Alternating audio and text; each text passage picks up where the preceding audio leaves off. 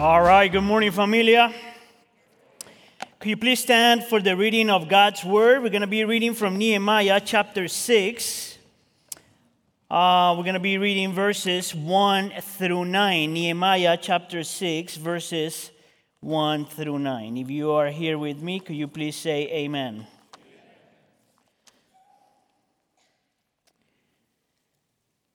Starting in verse 1. When the word came to Sanballat, Tobiah, Geshem the Arab, and the rest of our enemies, that I had rebuilt the wall and not a gap was left in it, though up to that time I had not set the doors in the gates, Sanballat and Geshem sent me this message. Come, let us meet together in one of the villages on the plain of Ono. But they were scheming to harm me. But I sent messengers to them with this reply. I am carrying a great project and cannot go down. Why should the work stop while I leave it and go down to you? 4 times they sent me the same message, and each time I gave them the same answer.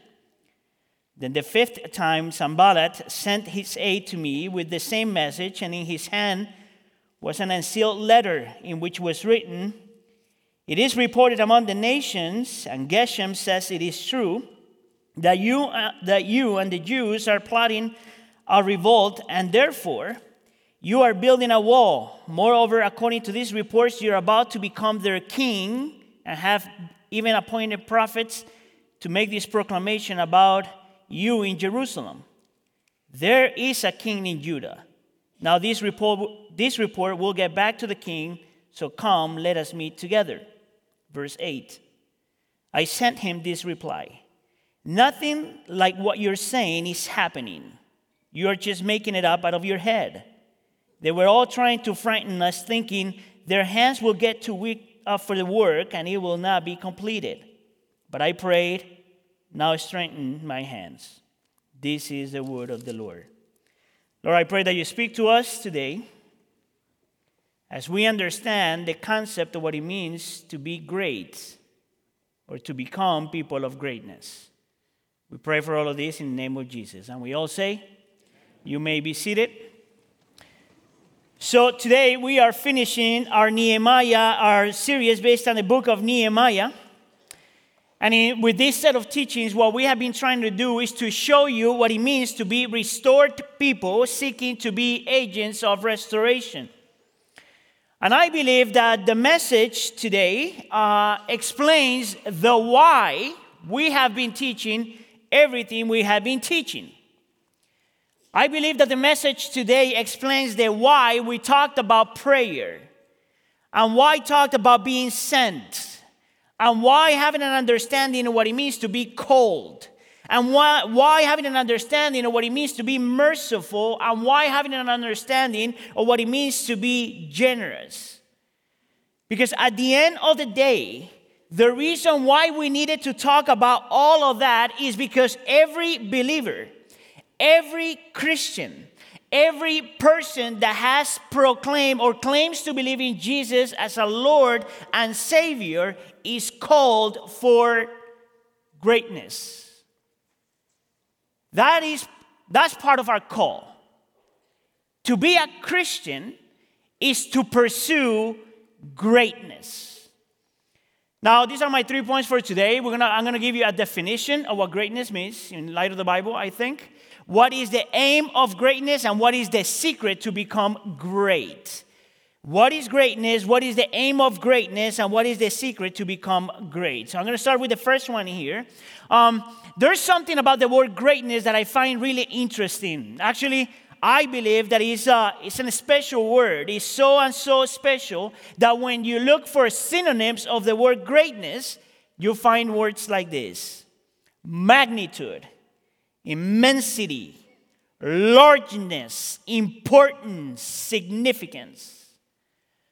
Actually, the word greatness is so and so important, so and so popular. That is the word that most motivational speakers use. They would say something like, you were created for greatness, which is what I just told you. They would say things like, you ought to be great. They would write a book that says how to move from being good to being great, which, by the way, is a really good book. What I find interesting, though, in the secular definition of greatness is that I believe that they have reduced greatness to simply accomplishments. They have reduced the concept of greatness to simply dreams fulfilled, or the size of an organization, the size of a company, even prosperity. And as a society, we have this tendency to worship and admire and seek to imitate those kind of people. And even though there's nothing wrong with anything accomplishing great things, the problem, though, is that that definition of greatness is way too narrow. It's way too simple. Greatness could be that, and greatness might be that, but from a biblical perspective, greatness is much more than that. And I want to show you that with the life of Nehemiah as we close this series. So I want to give you a little bit of context here, especially if you're coming to the church, visiting the church, and you haven't heard some of our teachings here already. But let me just start telling you that, reminding you that Nehemiah was a man called by God. He was called by God to participate in what God was already doing. God was already planning to redeem his people, and he called Nehemiah to participate in it. His job was to help you could say God's people rebuild the walls that protected the city, because those walls were completely destroyed. And those walls needed to be restored because the city needed to be restored, physically speaking, but they needed to be restored spiritually speaking. The restoration of the wall was a physical restoration and a spiritual restoration.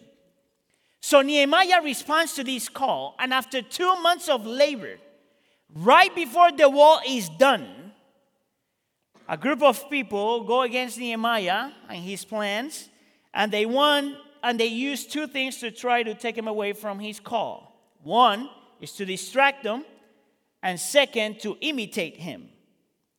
Because they know if they could do that to Nehemiah, he will not finish what God called them to do. You can actually see the distraction here in verse 2. When they call him to meet with them in one of the villages on the plain of Ono. Now, if you read the text with me, you realize that Nehemiah's response was no. Actually, he said no to oh no. I was brilliant, people. 3 hours of work right there. But because they noticed that the distraction did not work, then they moved to fear or intimidation. And that's exactly what we see in verse 6. It is reported among the nations that you and the Jews are planning to revolt, go against the government, if you will. And therefore you are building the wall, and you're doing all of this because you want to become a king. So this is basically what they're saying, which I find super interesting because we do the same thing today. They approached Nehemiah and they said, we have heard that some people said. You know that when people start a conversation like that, you know it's a lie. Because if it was true, they will give you names. We have heard that some people say that the only reason why you're building this wall is because you want independence. We have heard that some people said that the only reason why you're doing all of this is because you want to be a king. Oh, but be careful, Nehemiah. Because if the real king finds out what you're about to do, you are in trouble. Interesting enough, this is how the devil works as well. Distraction and intimidation all the time. Distraction and intimidation. Now, Nehemiah sees right through them. And in verse 9, he responds this way. And this is what he says in verse 9. They were all trying to frighten us, thinking their hands will get too weak, we will be intimidated for the work, and it will not be completed. Now, it is important to remember that this is not the first time Nehemiah is going through something like this. By now, in that story, Nehemiah already he has already experienced all kinds of oppositions, all kinds of problems, all kinds of struggles. The question that I have for you today is this: why is it that he never stopped? Actually, what I find even more amazing about this man, it wasn't that he just never stopped. It's that he had no reason why to start. See, Nehemiah was a man that had a nice life. You know, he worked for the king. He lived a comfortable life. He was minding his own business. He didn't need this. So the question remains, why is it that he never stopped? And even better, why did he even start? And I believe that the reason why Nehemiah never stopped and even started was because of his definition of greatness. And his definition of greatness didn't have anything to do with the wall. And didn't have anything to do with him accomplishing great things. And didn't have anything to do with being recognized. His definition of greatness was completely different. And I believe that the answer is in verse 3. This is how he responds right at the beginning. I am carrying a great project and I cannot go down. In other words, he's saying, I cannot stop what I'm doing because what I'm doing is great. I cannot stop what I'm doing because what I'm doing is so great. It's huge, actually.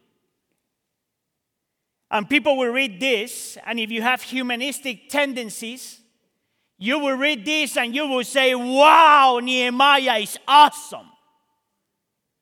I want to be like Nehemiah. Willpower. I want to remind you that Nehemiah is the person that wrote the book of Nehemiah. I want to remind you that this is his journal. And it feels weird that if you read this sentence, you think that Nehemiah is calling us to admire him. It feels weird, like if Nehemiah is writing this for us to focus on him. If that would be the case, Nehemiah is seeking self-praise. Therefore, that cannot be his definition of greatness. The focus, the emphasis, the importance of the sentence is not I am. The focus of the sentence is the great project. The most important thing about that sentence is the phrase, the great project. You know what made Nehemiah great? That he was willing to give himself away for something that was better and bigger than himself. That's why I want to offer you today a different, more biblical definition of greatness. Greatness is being willing to give yourself away. That's great. That's the reason why we admire a mother that gives her life for her child. That's the reason why we admire someone that has been in the army and gave his life or her life for this country. This is the reason why the heroes of our faith are not known for their great accomplishments, but because they were willing to die to themselves. I actually think that the Bible uses all of these 4 words as synonyms of the word greatness. See, the only way that you can be faithful is when you're willing to give yourself away. See, the only way that you can sacrifice, by definition, is giving yourself away. See, the only way someone commits to something is when they're willing to give themselves away. It is to give yourself away the best definition of what it means to love someone. It's not about accomplishments. It's not about dreams. It's not about the size of things you have. It's not about anything you can accomplish. Greatness, at the end of the day, is about you learning how to give yourself away. Greatness is about finding something so beautiful, so big, so perfect that you are willing to give yourself away for it. This week I was remembering, I think that is the sermon that made John Piper popular among young adults. This is year 2000, and he spoke before 40,000 young adults in a conference called Passion. And this is how he opens that sermon. You don't have to know a lot of things for your life to make a lasting difference in the world. But you do have to know a few great things that matter, and then be willing to live for them and die for them. The people that make a durable difference in the world are not the people who have mastered many things, but who have been mastered by a few great things. If you want your life to count, you don't have to have a high EQ or EQ. That's countercultural, people. You don't have to have good looks or riches. That's countercultural, people. You don't have to come from a fine family or fine school. That's countercultural. You just have to know a few basic, simple, great, majestic, unchanging, obvious, simple, glorious things, and be gripped by them and be willing to lay down your life for them. Which is why anybody in this crowd, and I would say in this church, can make a worldwide difference, because it isn't you. It's what you're gripped with. Do you know why Nehemiah was so great? Because he knew that the restoration of Jerusalem was not about him. That's why he's so great. Because he understood that called them to something much bigger, and much better than himself. He knew that it wasn't about him. And I say to you that if you want to pursue greatness, you must learn to give yourself away for something much better and much bigger than yourself. I believe that that's what has made the difference in Christianity throughout history. Actually, this week I was reading, let me move forward here in a second. I was reading about this missionary in the 1800s. And this is why he's known for saying this: I have one passion. It is he alone. I am called to preach the gospel, die, and be forgotten. And I'm reading that, I'm listening to that, I'm thinking, that's hard. Do what I'm supposed to do and be forgotten. That's hard. Do you know why? Because we are yet to grow in our understanding that when God calls us to something, it's not about ourselves. It's not about you. It's not about you. What is it then? What is it that transformed Nehemiah to the point that he was willing to give himself for something better and bigger? And before I move on to point number 2, I don't want you to assume that you know the answer. Don't assume the answer. So let's go to point number 2, the aim. The key sentence in the entire passage is verse number 3, and I'm not going to move away from number 3. Because he says, I am carrying now a great project, and I cannot go down. What I want you to see, though, is that the word project here it has like a double definition, if you will. You could say that project can be translated as this huge thing that I'm doing. What is interesting, though, is that from the original, you can translate the word project as mission. Really interesting. I have a great mission. And the root of the word project in the original is the same root that we use to describe someone that has been sent. In other words, Nehemiah knows that it is God, the one that sent him on a mission.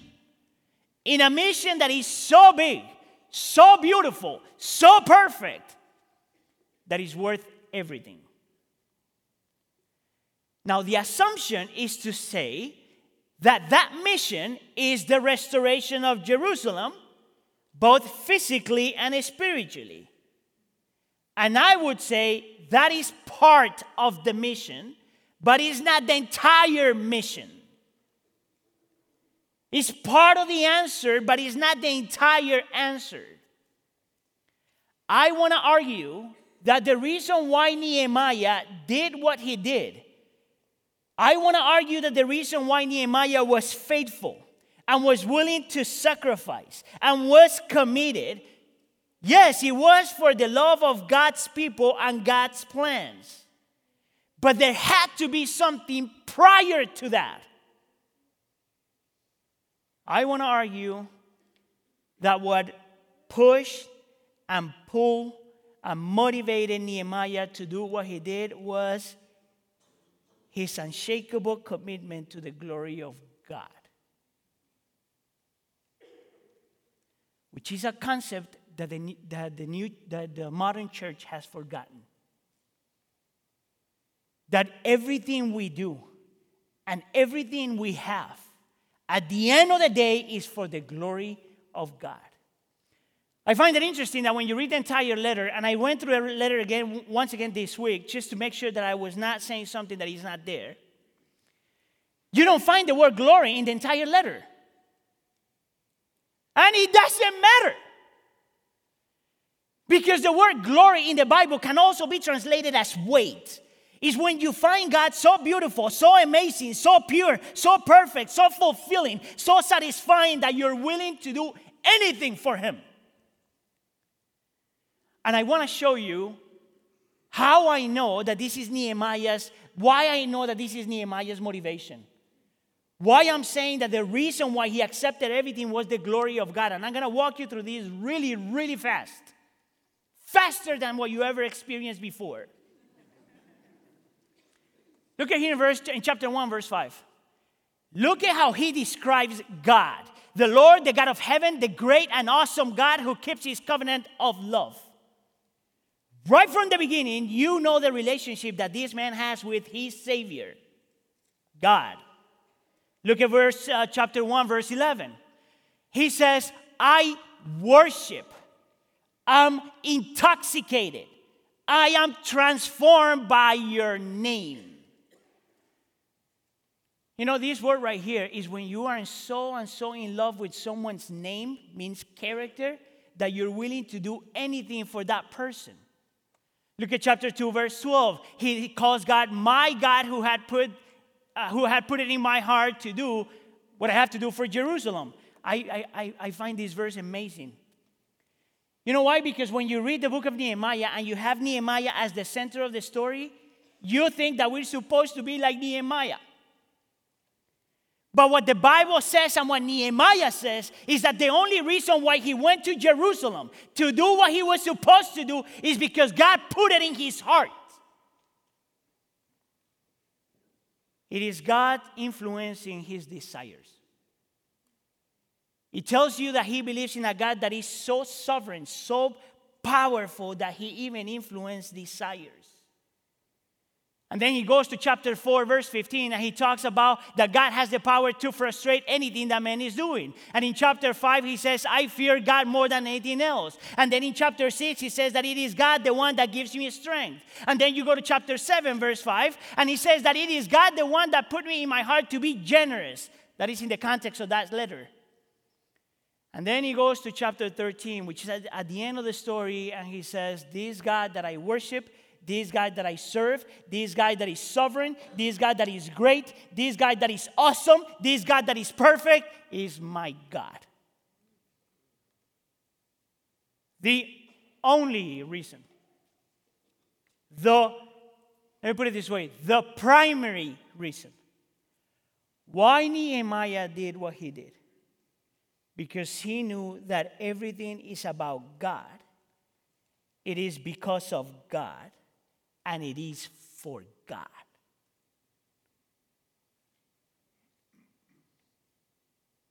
You are not here because life is about you.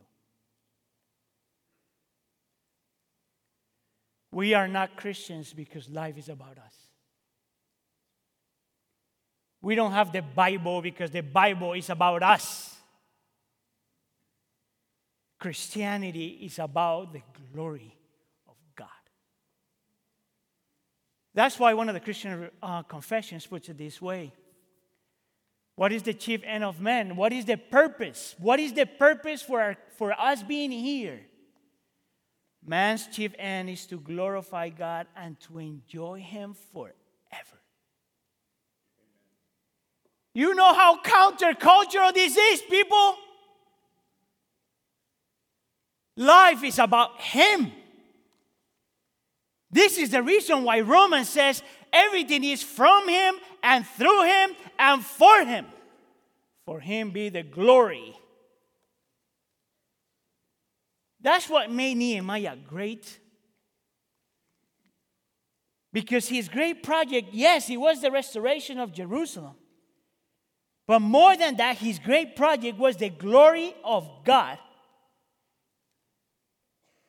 So listen, if you are a Christian, if you consider yourself to be a believer, this is how you know that you are being transformed into the likeness of Jesus.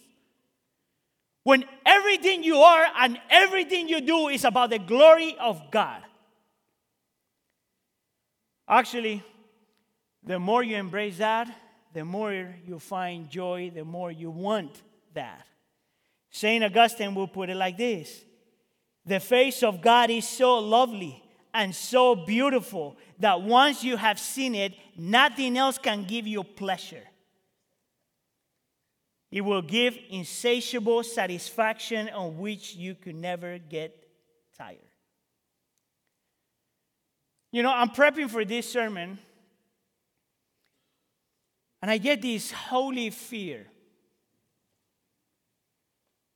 Because the purpose of this sermon is His glory, not mine. So if as a pastor, I preach a sermon and I pastor people, and people don't find God more beautiful, more perfect, more fulfilling, more satisfying than anything else, I failed as a pastor.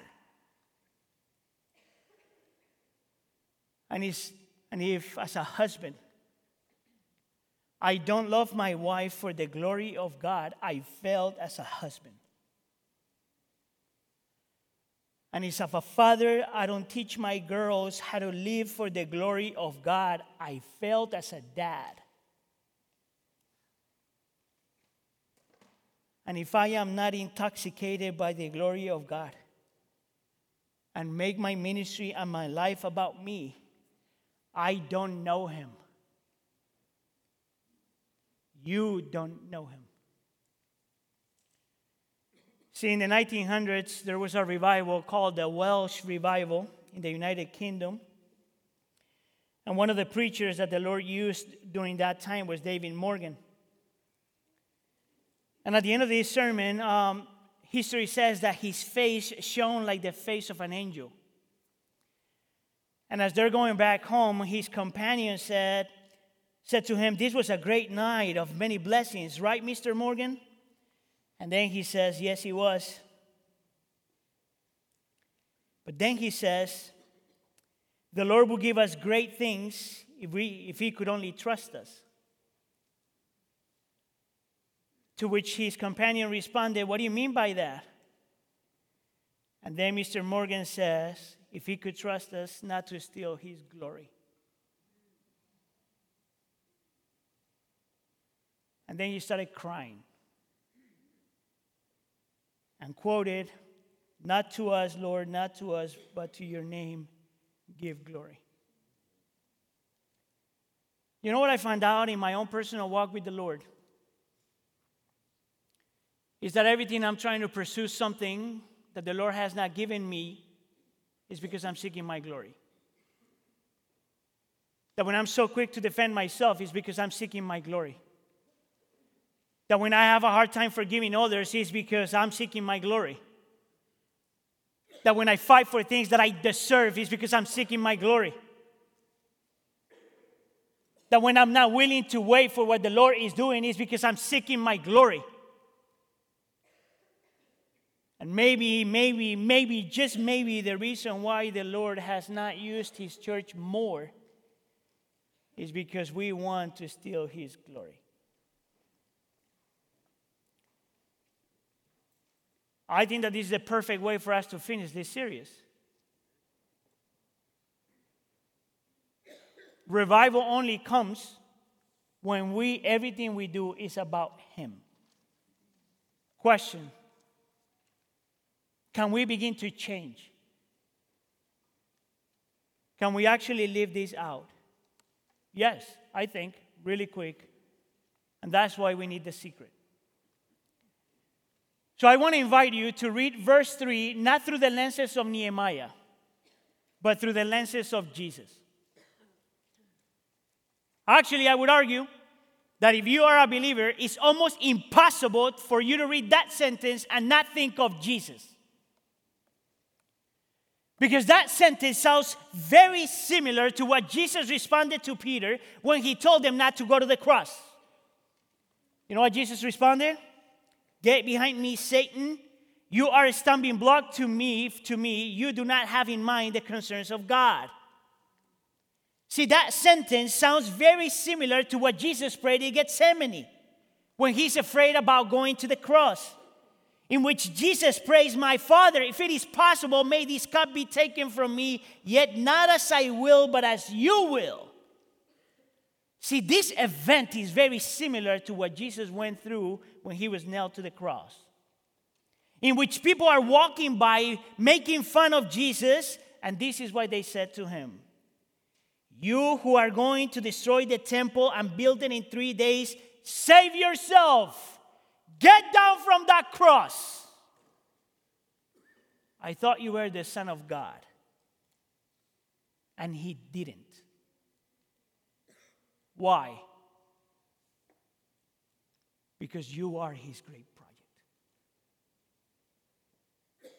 And because saving you will be the way in which He gives glory to God. There is no greater joy than giving yourself for something better and bigger than yourself, that being the glory of God. Amen? Let's pray. Actually, I'm going to put this prayer on the screen. I'm going to read it and just read it out right there in the secret of your heart. Oh Lord God of heaven, great and awesome God, grant us strength as we carry on with this great mission. Grant us discernment as we hear the voice of our adversaries. Grant us confidence as we confess the weakness of our hands. May the favor of our Lord our God rest on us. Establish the work of our hands for us. Yes, establish the work of our hands. Lord, as we close with this series, Lord, I pray, Lord, that you reveal yourself so and so much, that we get to see your beauty, your perfection, your holiness, your power, your grace, your mercy, in such a way that all we want to do is to live for you. And we pray for all of this in the name of Jesus. And we all say,